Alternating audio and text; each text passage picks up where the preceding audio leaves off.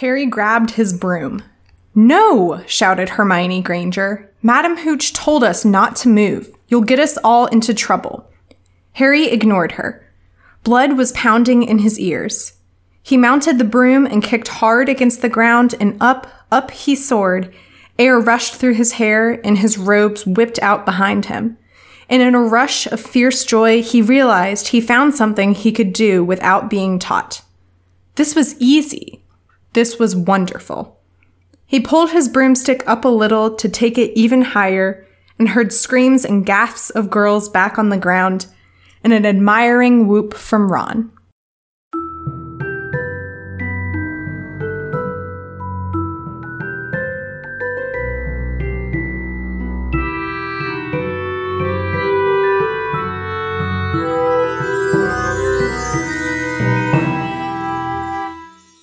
What's up, potheads? Welcome to the restricted section, in which a bunch of nerds with potty mouths reread the Harry Potter series for the umpteenth time and discuss how the story and its themes have stayed with a generation into adulthood.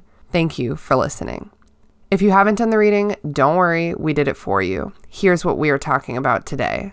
In this chapter, Harry and the rest of the Gryffindors are upset to learn that they will have flying lessons with the Slytherins. During their first flying lesson, Neville has an accident and breaks his wrist. Madam Hooch takes him to the hospital and tells everyone to stay on the ground while they are away. Malfoy uses this to his advantage and steals the Remembrall, which Neville had received in the mail earlier that day. He picks it up and flies away with it. Harry, despite warnings from Hermione, goes after Malfoy, who throws the ball into the air. Harry catches it to the amazement of his classmates and lands safely on the ground. Just then, Professor McGonagall arrives and reprimands Harry. But instead of punishing him, McGonagall introduces him to Oliver Wood, the captain of the Gryffindor Quidditch team, and announces that Harry will be their new Seeker.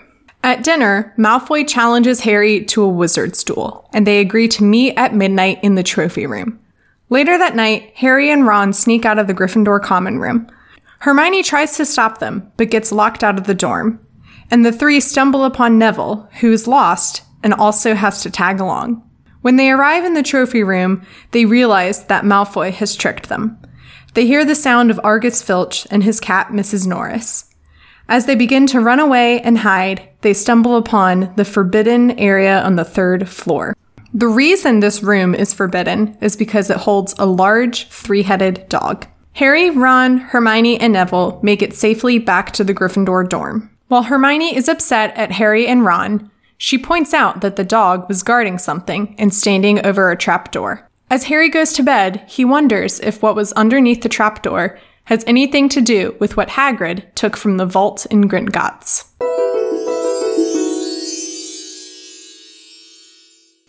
How bad is Tank's breathing in the background? Oh, I actually can't hear it. Okay, because I mean, if I need to muzzle this dog, if it gets really loud, what we can do is let him just pant into the microphone for a minute, and then I can just cut all that noise out. That's probably good. Yeah. That's probably good. Do you just want to do it kind of now? I would just say it's a just in case, because it might be a thing that you hear on a replay. Okay. Yeah, go ahead. Let him breathe into that mic.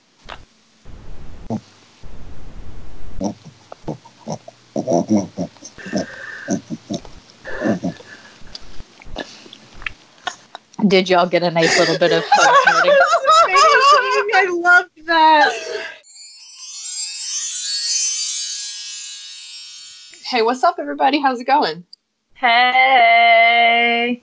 We're on the Skypes. It's nice to hear you. So let's do a little roll call. And what I want to hear as you guys introduce yourselves is, how do you think your first flying lesson would go? I'm your host, Christina. And to be perfectly honest, I think mine would go god awful. I have never had athletic inclinations, and I tend to fuck stuff up on the first try. Hey, it's Brooke. I think that my first flying lesson would go terribly. I am all leg strength from hiking. And I feel like brooms are a lot of arms and upper body and like shoulders, and that is not my forte. Mm-hmm. Hey, it's Mike. So I'm just going to answer it for everybody. You're listening to a podcast about a bunch of nerds who read Harry Potter. I don't think anybody's first broom ride is going to be that well. But I personally think mine will be not only bad, but horrendous, embarrassing, and life-alteringly scarring. One, because I'm 240 pounds, and I just know the moment I sit on that Nimbus, I'm going to break that bad boy in half. Hey, it's Mary Clay. And I think my first flying lesson would go similar to Ron in the movie where he gets smacked in the forehead with the broom, just based on past volleyball experiences at volleyball practice, getting smacked dead in the face with a volleyball several times. So Yeah, I have the same condition where balls just fly at my face. I also That's have what that condition, but not that kind of balls. Yeah, same. I mean, literally, I'll be walking down the street and just balls. It makes me think of that moment in Tiger King. I'm assuming we've all seen that at this point, yeah? Oh, yeah. He's at the funeral for his ex-husband, and he's like, whenever I felt sad, he'd just come over and stick his balls right in my face.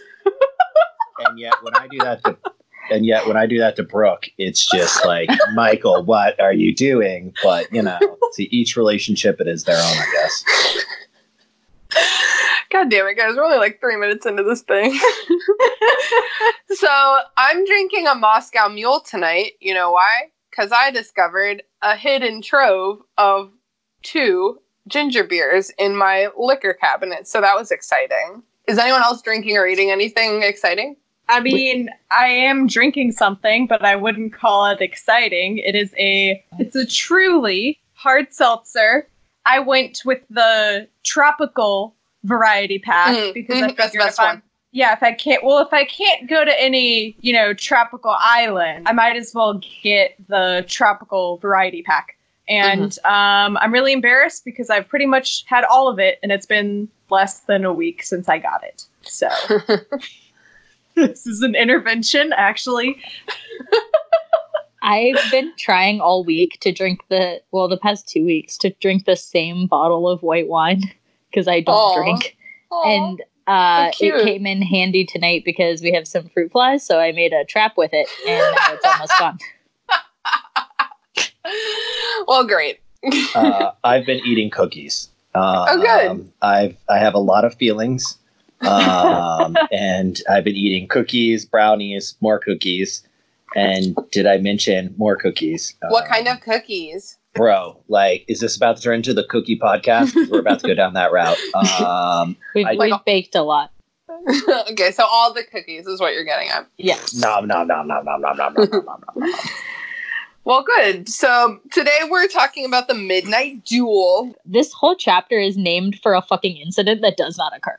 I know, it's very misleading. Like, she could have gone with the flying lesson. She could have gone with a lot of shit. The rest of the chapter post flying is so utterly forgettable, even though it's like a major plot advancing moment. But it's just so nonsense, and that it doesn't relate to the title, and it made me feel really misled. I think she just is she really wants you to fall for Draco's ploy too. So she titles the chapter this, so you think you're culminating to this epic duel, but you get pranked, Harry gets pranked, we all get pranked. Which I would have loved to see what a duel between 2 completely uneducated wizards looks like.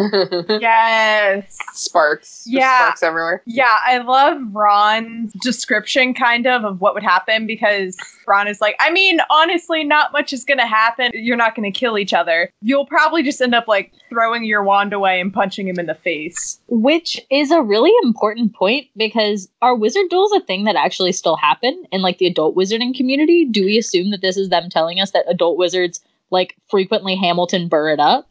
I think that it must be the case that wizards still do this, or else children wouldn't have really heard about it, because I only really realized that historical duels were a thing pretty well into my education.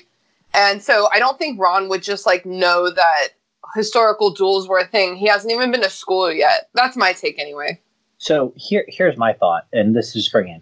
If duels are so prominent within wizarding society, was Alexander Hamilton and Aaron Burr just 2 wizards dueling it out, and people were like, oh yeah, it's a shame, but Like, could that possibly be that historically in the Harry Potter universe that all famous duels are nothing more than wizards who were just kind of living under the guise? I don't think so. I think it's more of a thing where there are actual like gun duels, but wizards are just like hardcore stock in like the early 1800s, as we've discussed before, and therefore duels are just still a part of their culture because they never got around.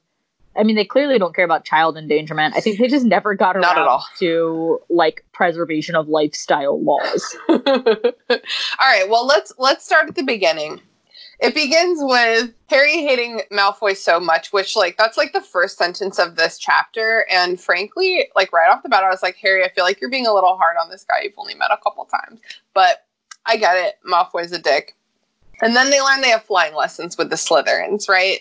So I think it's the sweetest, most, like, basic thing that the thing that Harry's looking forward to more than anything was learning how to fly, because that's such, like, a human condition type thing. Every time you think about, oh, like, what would your favorite superpower be? Or, like, if you could pick a superpower, what would it be? Someone always brings up flying. And people are, like, vehemently opposed or for various reasons. But flying is one of those, like, universal things that humans want to do. There's, like, a whole song about it in in Peter Pan. Oh, I literally thought you were about to say Space Jam. I believe I can fly.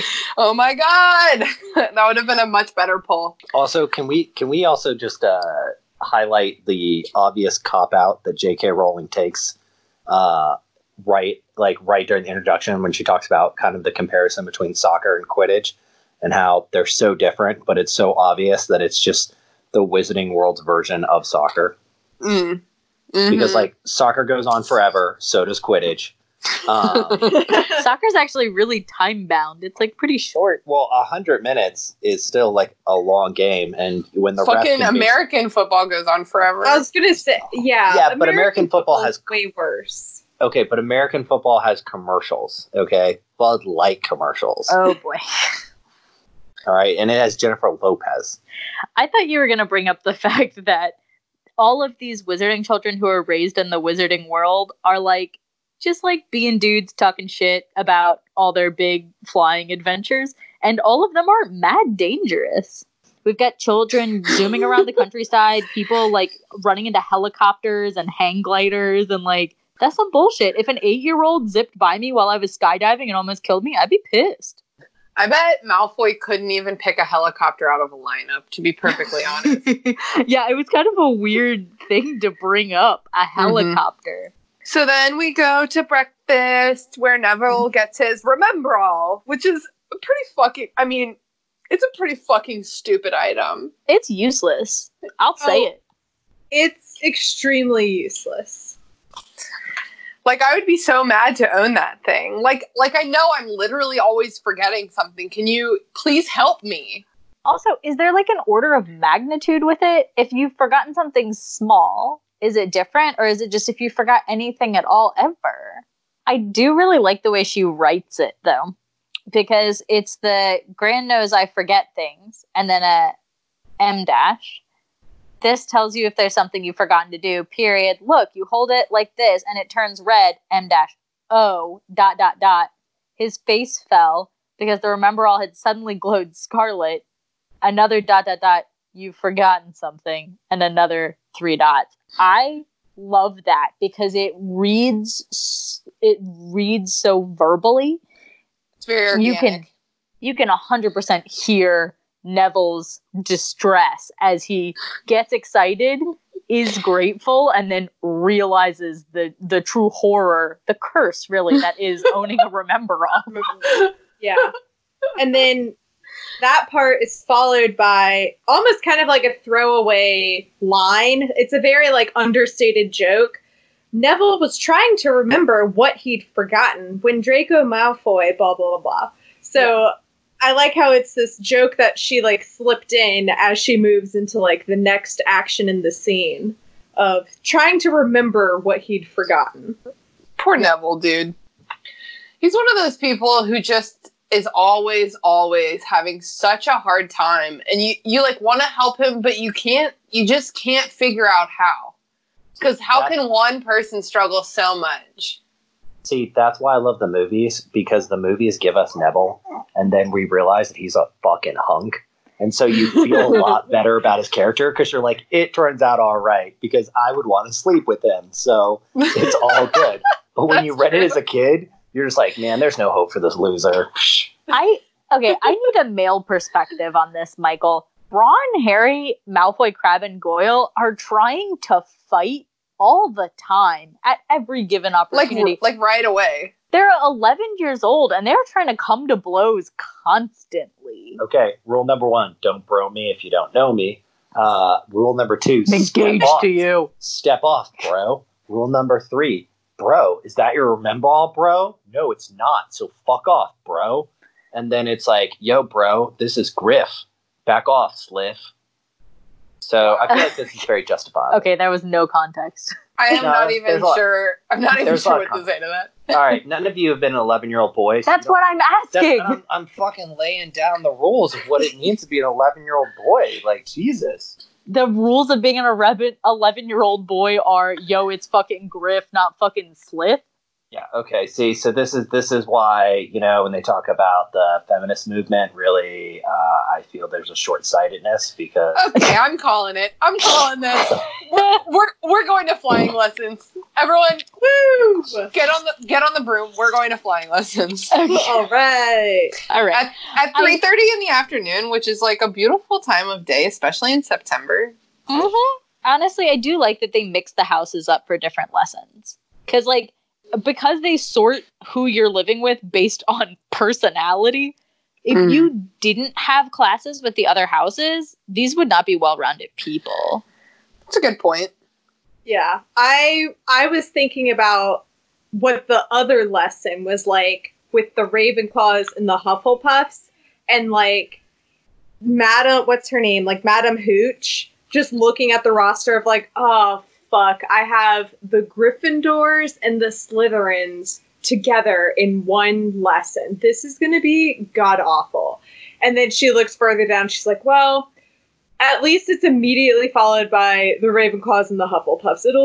That'll be a much better lesson. I just was remembering that when I took my driver's ed practicum, it was me and the teacher and one other student in the car. And that's the kind of supervision you need to learn how to drive like a moving vehicle. And yes, I would consider a broom to be a vehicle. So these class sizes are probably a little big for just one teacher. She doesn't even have an assistant coach, which I would recommend. Would you feel differently though if you could magic a car bumper or a wrist back into proper form should it get broke? Interesting. Well, I think the other thing is that a driver's ed class, one kid goes at a time, because if every single one of 30 students are taking off at the same time, how can you possibly monitor who's really fucking up? Basically, I do still feel that way, I guess is what I'm getting. That's fair. I think Madam Hooch just she just likes chaos, where Interesting. she was like, I'm gonna let these children figure this out for themselves. And sure, they might have some bumps and bruises along the way. Like, she doesn't even call Neville. She doesn't say long bottom. She says boy. So she's very like kind of a hands-off kind of a teacher of, yeah, you'll fit, like, I'll give you the first couple steps and some basic guidance, but you're gonna figure it out for yourself eventually. This is one of the things that you gotta just figure out for yourself, I guess, well, also, in the end. You can't, like, unlike in a car, like, it's kind of hard to, like, double or triple up on a broom, So I think it's just one of those things where it's like, hey, you just gotta get in this bad boy and you just gotta go. Also, brooms... Okay, real question. Are brooms a method of transit or simply sporting equipment? They are a method of transit.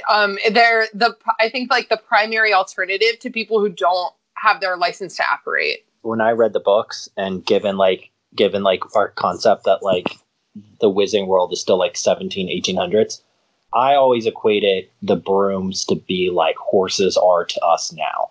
We use them mainly for sport, mainly for pleasure, but there was a time period where it was the primary go to, and maybe wizarding spells hadn't evolved for other transportation yet, and so that's why they still hold something in their culture, but now they kind of treat them like horses, where they're like, oh, you just get on it and you figure it out. Like, go ahead. Well, Harry is obviously very good at it right away. Must be nice. I don't know what that feels like to just be good at something right away. I hate it. Oh, well, first, I want to point out the description of Madame Hooch. It's just one sentence. She had short, gray hair and yellow eyes like a hawk.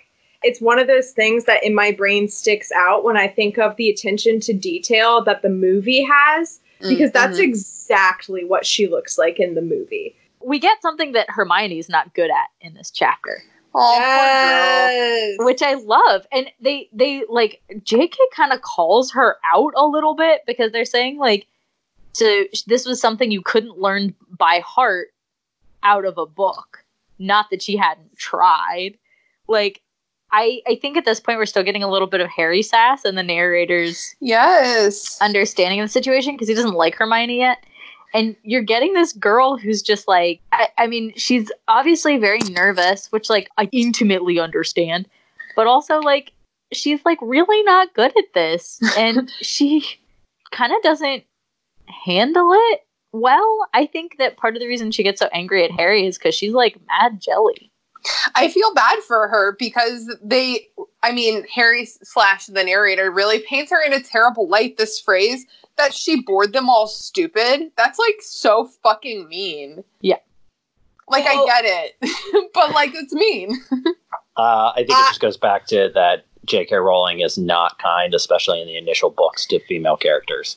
I don't think this is being, like, unfair and mean to Hermione, like, right now, because she has been such an annoying know-it-all up until now that, like, finally it's somewhere where she can be, like, not, like, put in her place, but something where someone can say, like, can kind of, it, like, humbles her.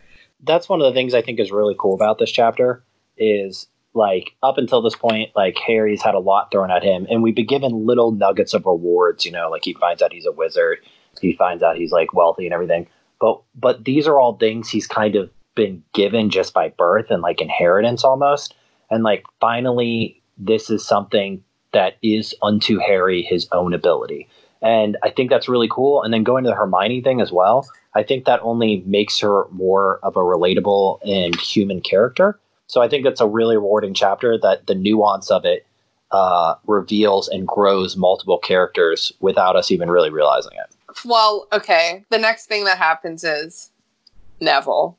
Which, okay. I've got a problem with this. Wait, can I go first? Yeah. So I really don't like to talk about the movie too much, but it has always made me so fucking insane that in the movie, Madame Hooch counts to 3, counts fully, you know what I mean? And nobody else kicks off the ground except for Neville.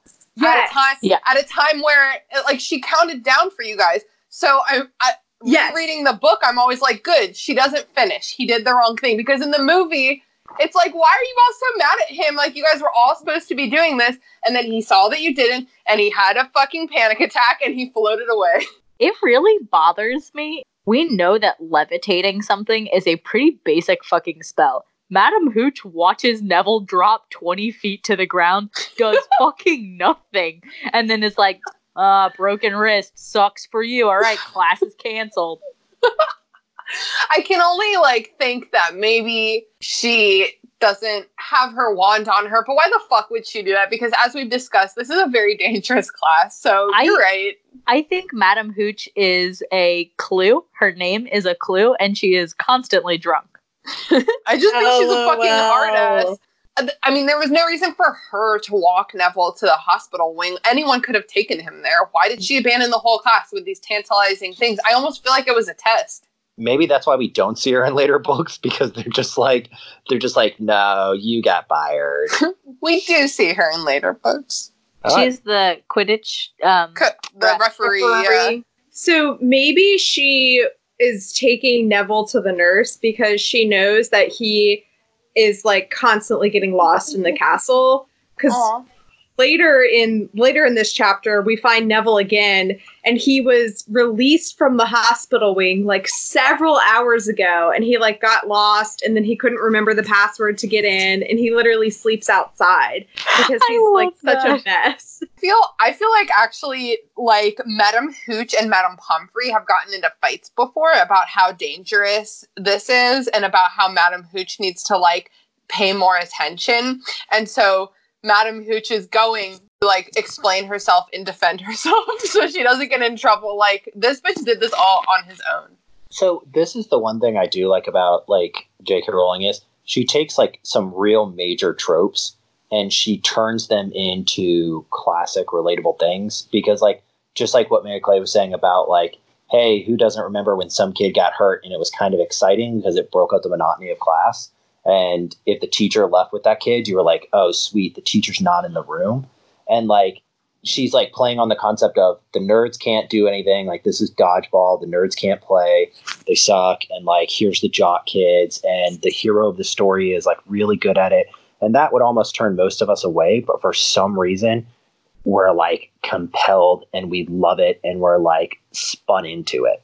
Harry steals, Malfoy steals Neville's Remembrall and like takes off with it. He's showing off, and then Harry hops right on his broom. All of his like emotional and like thought process language goes out the window, and it's like Harry ignored her. Blood was pounding in his ears. He mounted the broom and kicked hard against the ground, and up he soared. Okay, he's not even thinking. Like, what do you guys make of his visceral reaction to Malfoy's actions? Oh my god, I love it so much because a lot of people will kind of make fun of Harry for he's kind of like in some points in the story, he's like the jock character where he's just like, I'm gonna act first and think later. And that's exactly what happens now, where he's like, I'm gonna like stand up for Neville, who can't stand up for himself right now, and I'm gonna go after this absolute twat. I also love Malfoy in this chapter because he's just like such a little bitch. But like Harry being able to do that, being able to stick up for the kid who's getting picked on is such a new thing for him. He used to be that kid. Yeah, actually, at the beginning of the chapter, the first sentence of the chapter said Harry had never believed he would meet a boy he hated more than Dudley, but that was before he met Draco Malfoy. And so this is the first time where this is someone he hates as much, if not more, than Dudley. Which is crazy, because Dudley has really enacted some terror on this kid. Well, so hold on here. To turn it on itself, then is Harry's actions actually noble and heroic, or is he literally just a dude who hates another dude? And he's just, because going back a few pages when Malfoy was walking by and he grabbed the Rememball the first time, it's obvious that Harry is just looking for a reason. And truthfully, Malfoy could just literally just be like, ugh. And Harry's like, nah, dude, I'm going to punch you in the face. But I think he's looking for a reason because he's finally in a position where he is at least average to upper average in terms of a power hierarchy in a group of people. And therefore, he has the ability to stand up for himself in a way that he really hasn't before. Yeah, but I mean, is he really standing up, or is he just looking for a fight? Harry Potter gets one friend and he thinks that he's big now. Yeah, and like, think about it. He's a kid who's been like abused. Most bullies in their own right are people who themselves are abused. So in a lot of ways, is Malfoy a dick? Sure. But is Harry a bigger bully? Because he's just like, dude, I'm going to fuck you up. And Malfoy's just like, bro, chill out. Aw. Yeah. So Malfoy and Harry go at it in the air, and that's not really excellent phrasing, but even hand apple. I know you just said that we don't want to talk a lot about the movies, but I love this scene in the movie because they both sound like such little boys, and it's so cute. I hated the movies because this scene to me was such an action-packed scene when I was a kid. I was like, whoa, this is crazy. And then, yeah, you're right. Like, the kids are just like, wait, it's like just some stupid 11-year-olds basically playing like, Duck, Duck, Goose. It's like, you can't catch me. And you're like, oh. But so anyhow, then McGonagall comes We miss Harry's intense dive for the Remembrall. And it's epic. It really is like a victorious moment where he's like finally, for the first time in his life, doing something that really makes sense to him. And he's really good at it. And he catches that fucking ball. I also just want to point out that at one point, all of the girls and then also Ron are cheering for him. It mentions when he like first takes off, it says that like all the girls back on the ground and an admiring whoop from Ron. So I just love that Ron is his like first fan. Well, also, can we just all just like go back again to it's something that we initially established. We're kind of, this is kind of worthless. And Harry's like, I will die for this thing. I will die so that Neville can maybe remember something. Fuck it. Like, fuck you, Malfoy. Mike, you'll never know love or friendship. But he does it well. And McGonagall comes and is real upset. And then she leads him through the corridor. And I think this is the cutest thing. So, of course, he doesn't want to get expelled. Because that was the last thing that was discussed. Because his life is god-awful outside of this place. And then the thing that he's hoping is that he could be allowed to stay on as Hagrid's assistant groundskeeper. I know! Let's go live in a hut at the edge of the woods with Hagrid and his giant dogs. So, I truly feel like the amount of time that it takes McGonagall and Harry to walk from the training grounds, wherever they're learning how to fly, into the school, like that takes up a lot of time, like a lot of paragraphs. It takes up a lot of real estate in the book, and you really feel that agony with Harry. And I feel like McGonagall is like, this is his punishment. I'm not going to speak to him for this whole walk, and he's going to think that he's in so much trouble because I know I need to punish him. But also, I really want to see Gryffindor win that Quidditch Cup. Right, but then, like, bad bitch McGonagall, who is, like, routinely repeated, she is the sternest teacher, she's good at bringing up fights. Here she is being like, I'm going to completely neglect my duties to the student and to the safety of our students in order to have a better shot at a Quidditch trophy that gets awarded every year. Okay, so you guys don't get this because you guys are a bunch of goody two shoes. So like, no, whoa, how dare you? No, man. Slytherin. As a kid who constantly used to get in trouble as a child. I mean, constantly, like suspensions, expulsions, detentions. Like as that, I know that feeling of getting in trouble in class, and the teacher's like, I'm taking literally. I can think of so many times that a teacher stopped class and they literally, one time I remember a teacher grabbed me by the wrist and physically dragged me down the hallway. And they were like, I'm taking you to the principal's office. And I know that feeling of dread because no teacher actually talks to you when they do that. Most don't. As a child who felt that, there's nothing more rewarding than in a fantasy world where there is a place where somebody's like, hey, I know you screwed up, but I know your intentions were right. Like, I know what you're doing and I see your talent. Whereas as a child who constantly got in trouble and constantly screwed up, everyone's just like, how are we going to punish it? No one ever asked, hey, why? Well, okay, I don't know how to read. And it was my turn to read. So instead I cursed out loud because I knew if I cursed out loud, I wouldn't have to read. And then I would just sit in detention and I wouldn't have to actually be in class. So it is such a rewarding feeling when McGonagall is like, dude, I see your talents. I see your abilities. That's what I love about you, Mike. All your sad stories. Oh, Christ. Oh, no. Just a throwaway comment. Oliver Wood was such a crush of mine. Oliver Wood! Oh, my gosh. I love how McGonagall, I love how this is, like, introduced in the book, where she says, excuse me, Professor Flitwick, could I borrow wood for a moment? Wood, thought Harry, bewildered. Was wood a cane she was going to use on him? Oliver Wood was part of my sexual awakening. And in case there's anyone out there who doesn't know this already, wood is a euphemism for penis. And the actor's name is Sean Biggerstaff. Oh, my God. Which is a euphemism for penis. I thought he was very sexy. Thank you for explaining what euphemisms are. That's a kinky moment, man. We got wood, we got Biggerstaff. He's getting spanked with a cane. I know. I was like, oh, this is kinky. I love it. I don't see what the big deal about Oliver Wood is. He's just a teenager. It's like whatever. When I was 8, when the movie started coming out when I was like 11 or whatever, he was the hottest thing I had ever laid eyes on. I had never heard a Scottish accent before, I'm pretty sure. Fucking So Scottish good. accents. God, oh, I love him. Mhm. You know, American accents are pretty sexy. Have you heard of Boston No, accent? my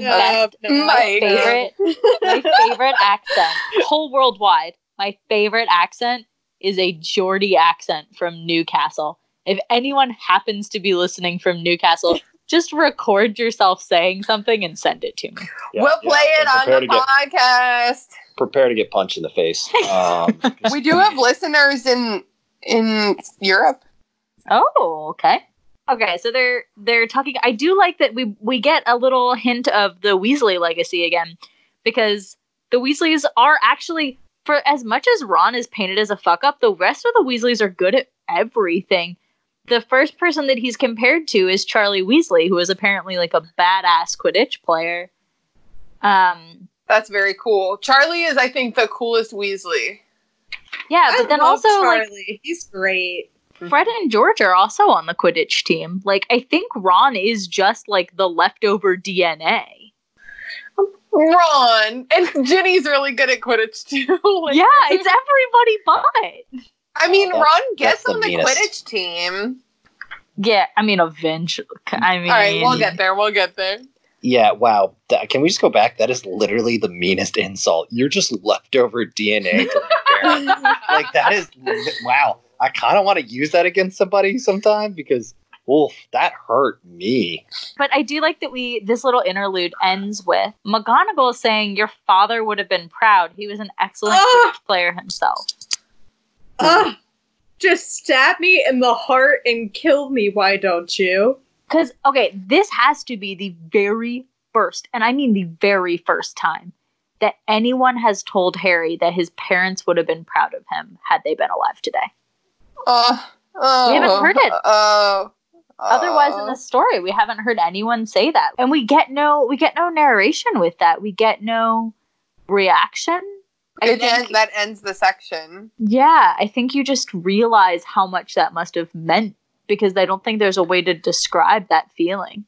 Wow. I always feel so sad for Ron because, as you said, he's leftover DNA, and and he just like, this is like his first taste of really like what it's like to be friends with Harry Potter.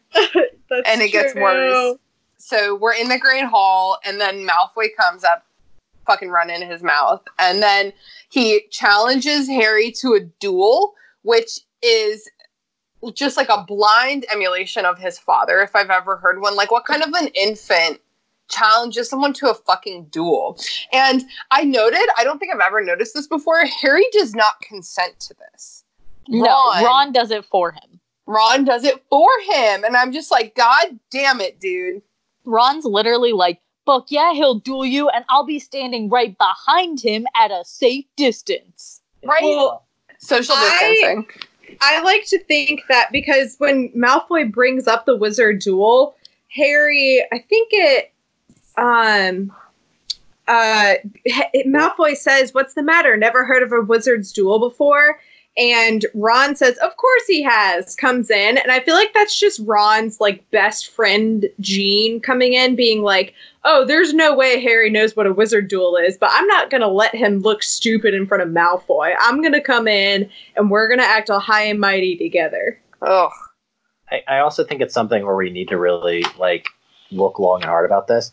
Is Ron the worst hype man ever? Like, is he the Flavor Flav of like the magical world? Because I feel like he's that the entire book. He's just a bad hype man. Absolutely the worst hype man, because then he consoles Harry by saying people only die in proper duels, with real wizards. That, and then he's like, "Oh, you and Malfoy will just be able to send sparks at each other," which I almost wish we got that, just Ron and Malfoy like ineffectively sparklering each other.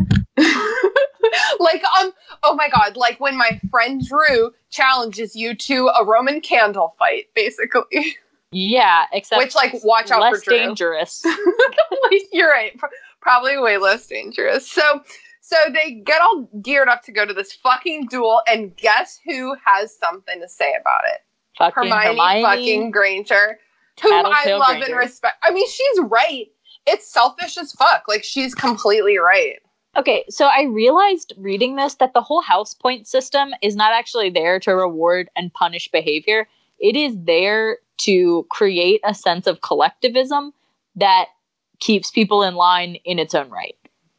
Because the way that Hermione responds to this is exactly how I think the creators of the house point system would want children to respond. And that's why she becomes a prefect someday. Can we focus? You guys are like, oh, Hermione, she's doing it for the collective good.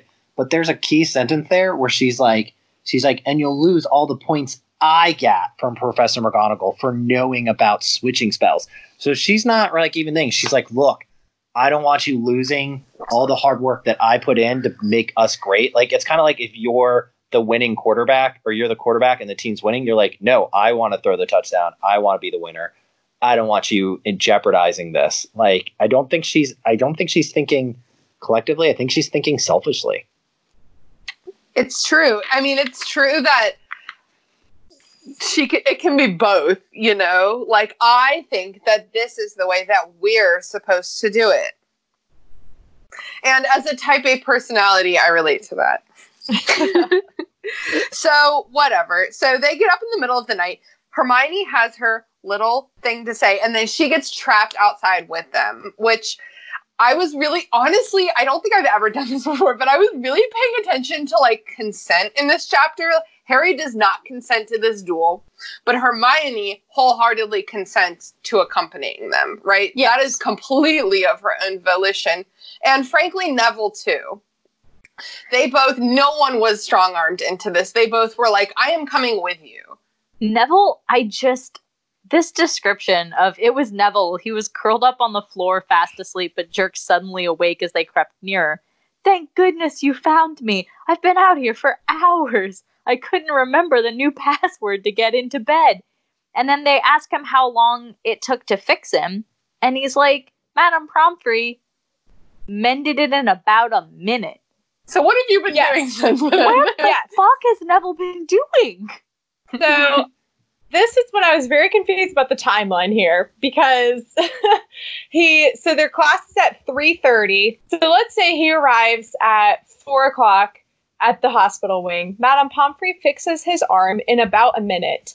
And this is midnight. So that is, 8 hours of Neville just being AWOL. Let's also, maybe we can be generous and say Madame Pomfrey asked him to stay in the hospital wing for an hour. He still should have at least, gone to the Great Hall for dinner or something. So, that also just, goes back into my theory of, Neville has no idea where anything in the castle is. And so it just took him hours to even get to the Gryffindor common room. Let's go to this fucking midnight duel. Am I right? Okay. Yeah. Malfoy, little bitch Malfoy. Bitchy bitch Malfoy. Little bitch Malfoy. Fucking reported them to Filch. That's bad. Not even any of the teachers. What a fucking snitch. No, man. Good one. What a strategist. This kid is smart. He's obviously a step ahead of the game, and he's fucking smart. He's like, dude, I don't want to shoot sparks at you. I want to get you kicked out of this fucking school. I'm about to fucking snitch. It's definitely a Slytherin move, though, for him to be like, okay. Clever. So obviously, we want to destroy Harry Potter at all costs. So how do we do that? Okay, Midnight Duel. And then later on, he's like, fuck, none of us know any spells. Okay, plan B. We are going to get him in trouble, and we are going to earn house points for telling someone that, oh, hey, Filch, we overheard some kids talking about having a duel around midnight in the trophy room. And Filch is like, Master Malfoy, good for you. 10 points. I don't know if Filch can award house points. He most certainly cannot. But it's definitely a Slytherin move to get one over on Harry. It's a good point. Resourceful, if you will. Yeah. Also, is it like getting one over on Harry? Because if Harry gets kicked out of Hogwarts, he doesn't have the protection of Hogwarts underneath him anymore, and now he would be vulnerable as an untrained wizard, like in the normal world, without the spells and incantations and professors of Hogwarts to protect him. Are you asking if this is a Malfoy family long con? Yeah. Dead serious. Like, he's smart. His dad is smarter. His dad uses his son as a pawn constantly. Lending credence to Mary Clay's comments, I think it was you, Mary Clay. Mary Payton? Who was on the last podcast? Mary Payton was on the last podcast. I was I am Mary Clay. I know which one of you is which. I couldn't remember which one of you was speaking on the last podcast. I don't know. So she hypothesized that, no, maybe it was Grace. Sorry, this is useless. Someone on the last podcast hypothesized that Mrs. Norris is an animagus and potentially either related to or dear to Filch. Like, that was Grace. Okay. So for me, Filch being like, sniff around, my sweet, they might be lurking in a corner. That's I think Filch is like low-key hiding his mistress, wife, in cat form in the Hogwarts castle. Yeah, you don't talk to your sister that way. I think maybe they just got it like that. You know what I mean? Like, If any of you have ever played one of the like OG Harry Potter video games from on like a Game Boy or a PC, there's always a stealth level where like you have to sneak around the bookcases because there's like 20 prefects patrolling the area at night, and you have to like time it out and wait for like the prefect to stop pacing, and then you go around the bookcase and sneak around, and like that adrenaline that I had like as a child and also a grown adult who recently rediscovered her Game Boy. Completely matches reading this and experiencing this of like, oh my god, now we gotta go this way, oh, it's right on our tail, and Neville, you fucking knocked the suit of armor over. Oh my god, Lord. yo, he grabs Ron around the waist and drags him down. Get the fuck off me, dude. This is when I would straight up just be like, you two are on your own.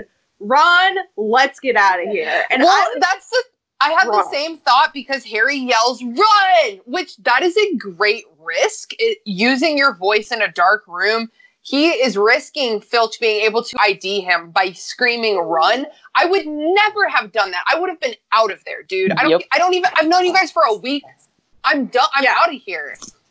Yo, so this is my thought here, right? Is the first book really like about the Chamber of Secrets, or should it be called Harry Potter and Ron try to find a third friend? Well, the Chamber of Secrets is the second book. Oh, sorry. Sorry. My brain is still somewhere. Do you want to start that over? No, I'm leaving that in. So, but you get me saying, like this book really should just be called Harry Potter and the very long setup. Oh, and by the way, him and Ron try to find the third amigo, because they're kind of like testing out Neville. They're no, Neville. And then they're like, Hermione, your turn. We didn't like you before, but Neville was a washout. Yeah, if I hadn't read these books before, at this point in the story, if you told me like, oh yeah, they get like a third friend, there's a good chance that like it could be Neville, because in this chapter, there's like that little bit of them talking at the start when he gets the Remembrall, and then Harry tries to defend Neville in the flying class. And then they like bring him along with them on this little journey, like just as reluctantly as they do with Hermione. He's on our minds as the readers. Yeah. Well, just remember, at the end of the day, he turned out to be hot and he slayed Mad Poon, so it all worked out. You're right. You're completely right. There's no arguing that. So they, in their mad chase away from Filch, end up running into Peeves. The truest embodiment of chaotic neutral. Oh, yeah. Is Peeves right here, right now. Wandering around at midnight, equal firsties. Tut, tut, tut. Naughty, naughty. You'll get caughty. Well, and then they're like, okay, like, fuck you. And then Ron takes a swipe at him, and that's when he starts, like, raising the alarm bells. So they duck into this room, right? Right. And as soon as Filch shows up, Peeves just whooshes away into the night, like true chaotic neutral. I love him. Just there to stir the pot. He doesn't care who he's inconveniencing. He doesn't care who he's stirring up. He's just really enjoying, like, you know, poking bears. Hogwarts Yeah. is gotta be the worst place to be a headmaster of, because you have all these different layers of like people. You have paintings that will literally be like, no, fuck you. I give you, you know, like you have ghosts, you have like innkeepers, and you basically have Haggart, who's basically the Tiger King of dragons and shit, also in your backyard. Like, that's a good point, because Dumbledore definitely gets summoned more than once throughout the books to handle Peeves. And can you imagine being the headmaster of such a complicated and action-packed school and being called away to handle Peeves?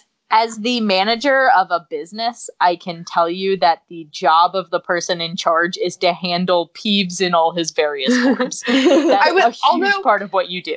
I do think probably Dumbledore kind of likes Peeves. Oh, absolutely. Yeah, I feel like so Dumbledore too. could low-key banish him if he wanted to. Because Dumbledore's chaotic good, so they're pretty close together on the alignment chart. Mm-hmm. yeah. So where do they end up? They end up in the 3rd floor corridor, of course. Of course, which frankly does not have enough protection on the door if a first year who just found out a month ago that she was a witch can get through it. Exactly. Fucking Aloha Mora. That's all it takes. I heard you say Cookie Brook. Sorry. So they end up obviously where they're not supposed to be, which is like pretty classic Harry Potter motif. And it's all happening all at once. Harry's really, his mind is elsewhere. His mind is on Filch, and so is ours. So that means that when Neville is tugging on his dressing gown, whatever the fuck that is, we are also, as the reader, like, what the fuck do you want? But, you know, Neville has a really good point. They're in a room with a 3-headed dog. A gigante-sized one. Yeah. Literally between Filch and death, he'd take Filch. Right. Which, good choice. Yeah. Good decision making. Like, that has to be nerve-wracking, because to Harry, who has, as much as I'm sure he is enjoying being a part of this world, I'm sure his nerves have been a little frayed all week long trying to keep up and acclimate himself. And this is just that cherry on top. I just go back to this. Haggart is the Tiger King, and one of his tigers got loose in a school. Not loose, it was placed there. Yeah, so once again, wizards are irresponsible, and they leave hidden treasures unguarded, basically. Well, actually, speaking of hidden treasures unguarded, they get back to the common room, and I was actually pretty impressed with Harry because he immediately makes the connection. Once Hermione points out he was standing on a trap door, he was guarding something, Harry immediately is like, oh, dog was guarding something. What had Hagrid said? Gringotts was the safest place in the world for something you'd want to hide, except perhaps Hogwarts. It looked as though Harry had found out where the grubby little package from Vault 713 was. Like, immediately he's like, oh, done. I don't know what's in that package, but for sure that's what's happening here. So, if an 10, what is Harry now in this one? 10 or 11? 11. He's if 11. An 11-year-old could be set together, once again, it is just like, Dumbledore, what the fuck? Because like a new 11-year-old. Yeah, like this 11-year-old's like, all right, like Hagrid picked up this package and like here we go. To be fair, I don't think Dumbledore quite expected Hagrid to be like strutting around Gringotts like unofficial Hogwarts which business. Goes back all the way to what I said in that one episode where I said Hagrid is literally the worst guy you would actually want to send on a top secret You did say that. You definitely said that. So this only adds credence to it. I am vindicated. Thank you, Brooke. Thank you. I'm glad we have this recorded. I think we should also give it up for a classic, like, iconic Hermione line. I hope you're pleased with yourselves. We could all have been killed, or worse, expelled. Now, if you don't mind, I'm going to bed. I love that line. I know, it is iconic. Just the or worse expelled. Or worse, expelled. Such a Ravenclaw at heart. Her priority list is She top needs notch. to sort out her priorities. Yeah. Exactly. Yeah, but like I think once again, I think it just goes back to like the like shaping Hermione's character and giving her 3-dimension. Like we are by in that one line, you are shown how important Hogwarts is to her, even now in her very young adolescence, and you see that grow and grow throughout the entire thing. That literally, to her, this is more important than life. And if anything, I think that just fleshes her out as a character and really gives us greater depth to who she is. That seems like a great place to end this episode, actually. And Mary Clay, I want you to know that is what Tank sounds like kind of all the time. I love it so much, God. Tank actually breathes phenomenally well for a pug. Okay, so before we leave, I would like to read an email. Yeah. What? We have an email. Should we call this like owl mail? Yeah. Okay, owl mail. So, what? Nothing. No, go ahead. Or owl, We got owl an owl. We got an owl. Okay. Owl delivery. So, yes, owl delivery. This is from Drew. Drew says, and by the way, this email came in 3 full weeks ago. So, Drew says, "Hey, I am really enjoying the podcast. I am 1 episode behind, so I just listened to the one about Diagon Alley. I had a couple ideas that I'm not sure were brought up about how Hagrid got on the island. Oh, no. Yes. When he said he flew, F-L-E-W, maybe he really said flew, F-L-O-O, as in flu powder. And since Harry does not know what that means, he just assumed he said F-L-E-W. That's a pretty good point. Second theory is, more likely what I think, Hagrid flew on a Thestral. This way he could just send it back to Hogwarts on its own once he got to the island. Keep up the great work, Drew." Thank you so much, Drew. Those are some really good points. And as a reminder, we want to hear all of your great ideas because I'm a fan of that Thestral theory. The Thestral theory actually makes immediately the most sense. Yeah. Definitely. However, my first question, though, is that, like, can a Thestral hold Hagrid? I think so. Yeah. Or But it definitely makes sense, though, because in book 5, you see him carrying for the Thestrals and stuff. So it makes sense that, like, Hagrid would use them for transportation. Let's move on to plugs. Mary Clay, do you have a good plug? Sure. As always, you can listen to my podcast, That's What I'm Talking About, every Tuesday, wherever you get podcasts. I recently just started rewatching Umbrella Academy because I desperately want season 2 to come out like right now as we're all in quarantine. And as I was talking to a friend about about season 1, and he was talking about, oh yeah, I just didn't really get into it. And I was like, how did you not get into it? Blah, blah, blah. It's so good. And then I like talked myself into getting excited about the series again. So if you haven't watched Umbrella Academy, it's on Netflix and I highly recommend it. Hell yeah. Brooke, anything to plug? Yeah, absolutely. So, Portrait of a Lady on Fire was a really well-acclaimed Cannes Film Festival movie, and because they couldn't really distribute it for as long or as well as they had hoped, they just released it onto Hulu. It is hard for me to adequately explain the way that I enjoyed that film. It is written by a woman, directed by a woman, cinematographer is a woman, and it's got a pretty much entirely female cast. There are like a couple dudes that play like almost non-speaking bit parts, and it is an absolute masterclass on what the female gaze looks like as it applies to cinema. And as you watch the movie, you realize that you have never seen the female gaze in cinema. Wow. And it is utterly incredible. Stop whatever you're doing and go watch Portrait of a Lady on Fire immediately.